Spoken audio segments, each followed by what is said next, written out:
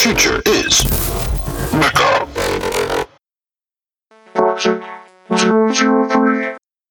In the previous episode, I found Coda first. Then Azalea semi-tackled me. What'd you get? Hardback Ranger? Macrobot? Sturdy mech? A mech's a mech. What kind is it? It's small. It's fat. It won't walk straight. So awful it had to be hilarious, at least for a moment. What's happening, Simlord? You trying to bail but your friends are stopping you? It'll be like a comet hitting a cruise liner. Doosh! Nothing left. Praxit, coach. I'm here for open tryouts. On my signal, hit it. A high piping sounded, and the mechas pumped their jets and headed at me like arcs of blurred silver. They left a gap I could turn and slide through. I hit my jets, but this wasn't a sim. Nothing happened. I screamed, "Jets!" and heard through the ringing impact of a mecha elbow colliding with my left shoulder. calibrating. Trying to move just left me standing on one leg and easy to knock off balance, which they did, but it took 3 of them. I tried to get off a last-second pass, but the arms had different ideas and instead bent the stick, letting the ball drop to the ground. I dropped too, spinning to land face down. I was thrown forward against my straps with nothing to see but permaturf pressed against the canopy. I wondered if I was going to have bruises to show off tomorrow. The mecha shuddered with a hit, and another hit. I could feel the arms had come up over the back of my head. I was still holding the stick and it was taking some of the punishment. "Interstellar object!" "Doosh!" yelled Risto. And I was hit so hard the stick was knocked from the mecha's hands and we both bounced and slid forward. He must have got a jet throw. That's when other mechas grab and throw you higher as you jet up, so you fly above and beyond the height restrictions. It's more of a dancer's move, since it's illegal during Mechcross games.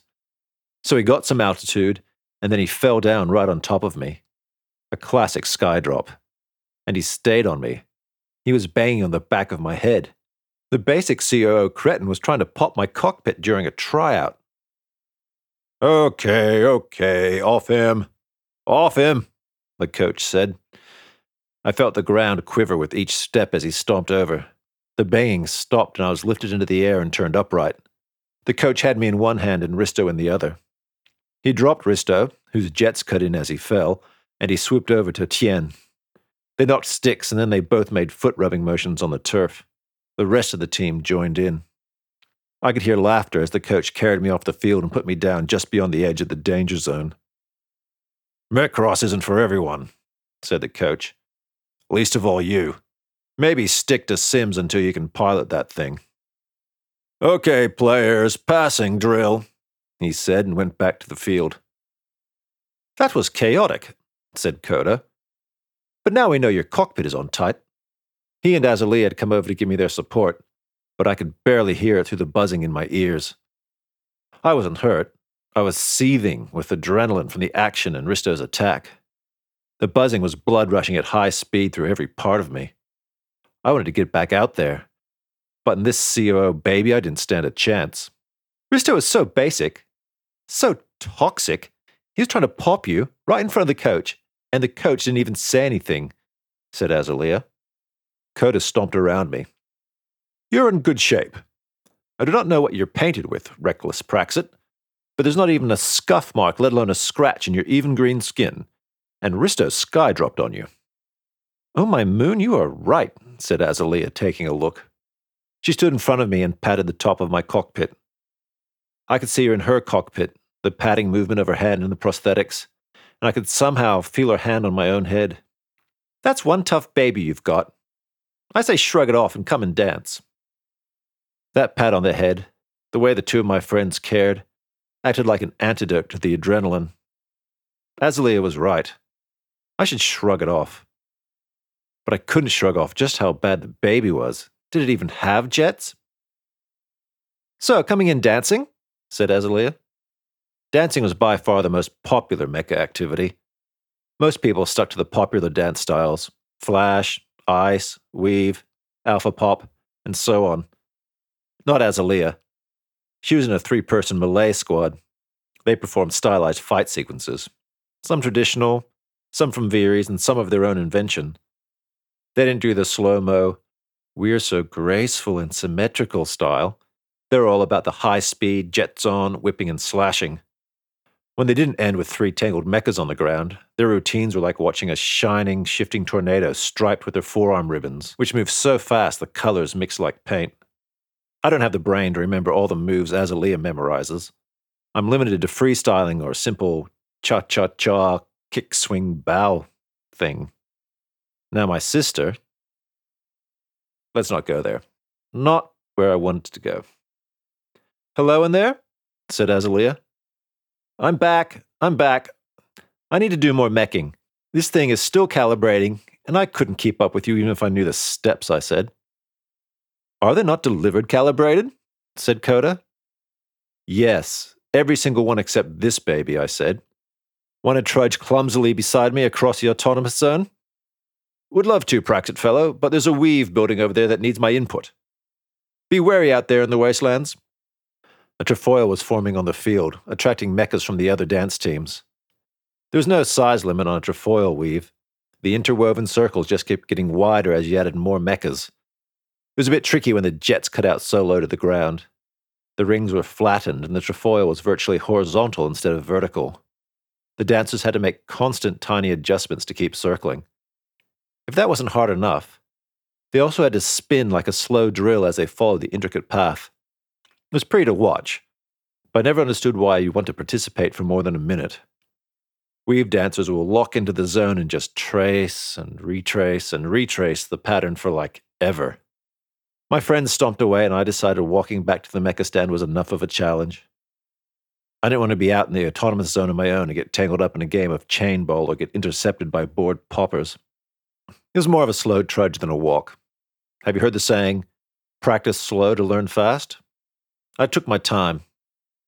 My arms and legs were getting tired fighting the mecha, but if I held off correcting the steps, we would start staggering sideways. And the arms, well, they just seemed to want to twist and float up. I figured there had to be something I could do. "System status," I said.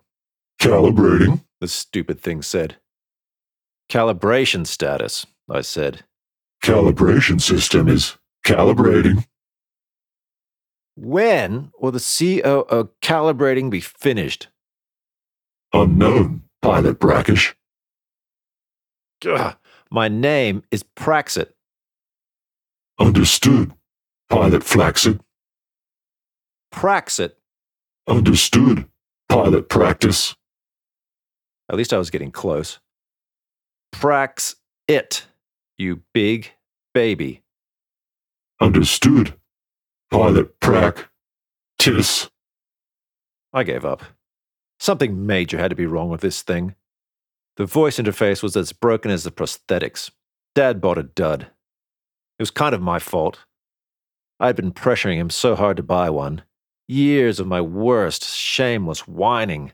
The kind you can't turn off once you start. Look what it got me. If I had just kept calm and held out for another year, or even just Christmas, I might have got a real mecha. As if I could have held out longer. I'm only flesh and blood. A kid can't control their mecha urges. I guess I'm still calibrating too. The mecha stand was mostly empty. Everyone was out in the ground playing, including the poppers. I had plenty of space to maneuver into my spot. Nothing made a person madder than coming back from free play and finding their spot taken. After I demech'd, I actually took a moment to walk around the thing. The combined disbelief and disappointment this morning must have had me in shock when I first climbed in. Then I was running late when I got to the stand. And yeah, I hadn't even looked at the thing properly. First thing I noticed, the lack of mount points on the arms and chest continued on the back. There weren't any holes anywhere. Anywhere. There were markings on the lower back where a data port should be, but that was it. The other thing I noticed? No intake ports on the legs. It made me kick the right leg hard enough to hurt my foot. The thing didn't even have jets. Who heard of a mecha without jets? I was going to have to walk everywhere. I couldn't use the transit pads. I couldn't jet over to the city with my friends or drop in on Coda's place or anything. I was still stuck co-piloting, cramped behind Azalea's or Coda's seat in their cockpits if I wanted to go anywhere with them. At that point, the big baby went from being a problem I had to solve to a depressing lump of metal. "Happy birthday, Praxit," said a voice behind me. I turned to see Enu, standing there in the red-framed Ari glasses he never took off. He was a tall, skinny kid who was obviously ignoring the hair fashion. His was cropped short enough to see his scalp. The guy was a bit weird, but everyone put it down to him being super smart, like the rest of the four freaks. We all wondered what he had happening in his glasses because his eyes were always moving. Little jerks left and right, up and down. If you asked him, all he would tell you was it's his systems. "That's an interesting mecha you've got there," he said. "Did you see my Metcross tryout?" I said. "Everyone saw your tryout. It's been shared everywhere." "Well, it's not interesting. It's a primitive piece of basic poop," I said, "in color and quality." He tapped the arm of his glasses. "I saw the registration pop up yesterday. It was curious." "Yesterday? This thing's been around for years. And how could you even access that?" "My mother's in city security. That has its advantages. The mecha might have been around for years, but it was registered yesterday for 3 years in your name. But that's not what's curious." He had his arms crossed and the left corner of his mouth stretched just enough to imply a smirk, like he was feeling clever. I waited. He stayed silent. We stared at each other. The afternoon stream bell sounded. That little smirk crept out wider. He knew he was winning. "Okay, I give in. What is curious about it?" "A couple of things, Praxit." He stepped up to the mecha and ran his hand over the leg. He knocked on the leg twice. My throat crunched like it was trying to swallow itself, but the baby didn't respond. He knocked on its belly. "More than a couple. First." He turned back to me and held up his hand with the thumb and forefinger forming a circle. "The model identifier in the registration." "What about it?" "There wasn't one. Rather, there was one, if you could call it that. It was just a 0. He wiggled his hand for emphasis. "Sounds about right, but you'd have to ask my dad, or the guy I got it from, what it should be." "You can't have a 0 as an identifier, Praxit. You literally can't put a 0 in there. Clerk doesn't drop mechas without identifiers, and you can't change an identifier, not through the system at Mechadep. Second thing, the category. Did insurance money come through or something? Never mind that for now. You better head into your next stream." "What? Why?" He nodded to indicate something behind me. "Davor's coming. And he knows it was you that scratched his paint job. He's liable to drop that sync club of his on your head, or maybe just whack you into orbit with it." "CO2, I said. I turned and saw Davor, flanked by Nobo and Klaus, crossing the autonomous zone. They're like a shadow among the shining mechas streaming back to the stand. "You coming in?" I said to Inu. "Not yet. I have some business with Davor. By the way, your mecha's color. I don't think it's paint. I think it's intrinsic." I kept looking back and forth between Enu and the Popper's dark mechas. They were moving in fast.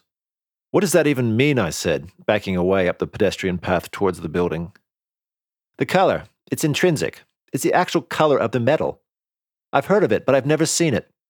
"You mean that color is all through it?" "Don't know. Supposedly the EM fields that give active alloy its strength can be tuned to affect surface properties, nanoscopic properties like color of reflected light. You better run. I'll chat you later." I turned and ran because Davor's drive for vengeance is legendary. Last year, this girl Marika took a spot in the stand after lunch. Sounds minor, right? 2 days later, they caught her in the autonomous zone, popped her, knocked her cockpit into a hole, and pushed her mecha neck first into another. And that was just for taking his spot. Compare that to scratching his precious black and moody paint job. Yes, they got their mechas blocked for a month, but they didn't care. They just stood them in the public stand. So I ran from Davor through the stand, past the mechas shuffling into position, past the pilots climbing down from their mechas and walking back for the afternoon stream, past everyone who saw my disastrous tryout. I'm sure they all thought I was running because I was embarrassed. They're only half right. "Should have run like that on the field," someone called. "Don't fall over, Simlord," called another voice. "Run, Dimlord," someone shouted, and it caught on. Dimlord, Dimlord, Dimlord followed me up the steps and into the building.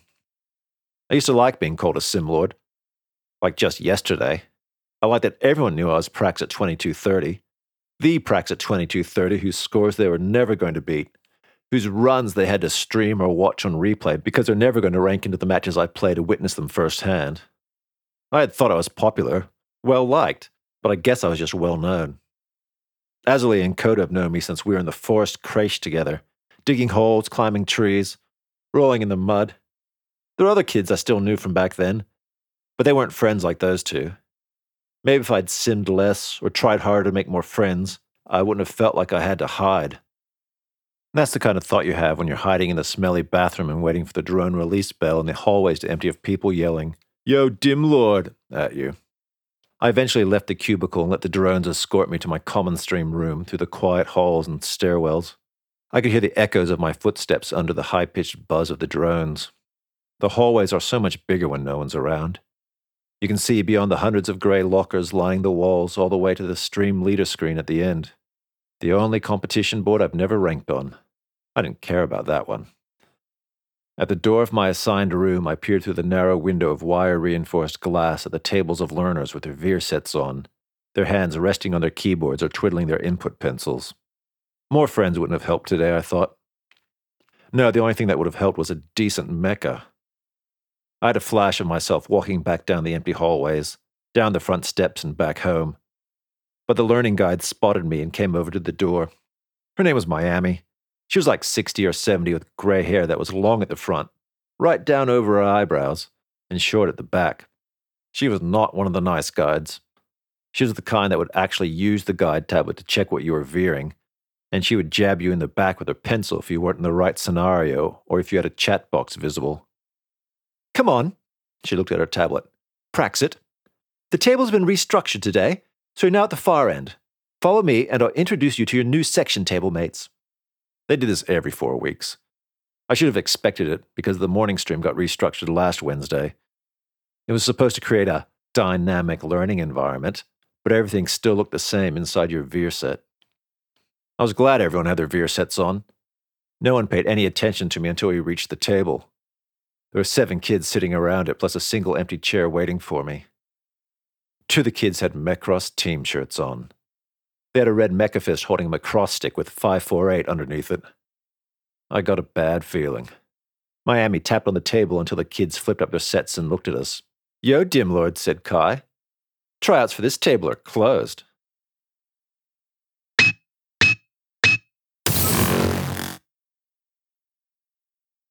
For Futures Mecha and want it sooner? Visit patreon.com/futuresmecha.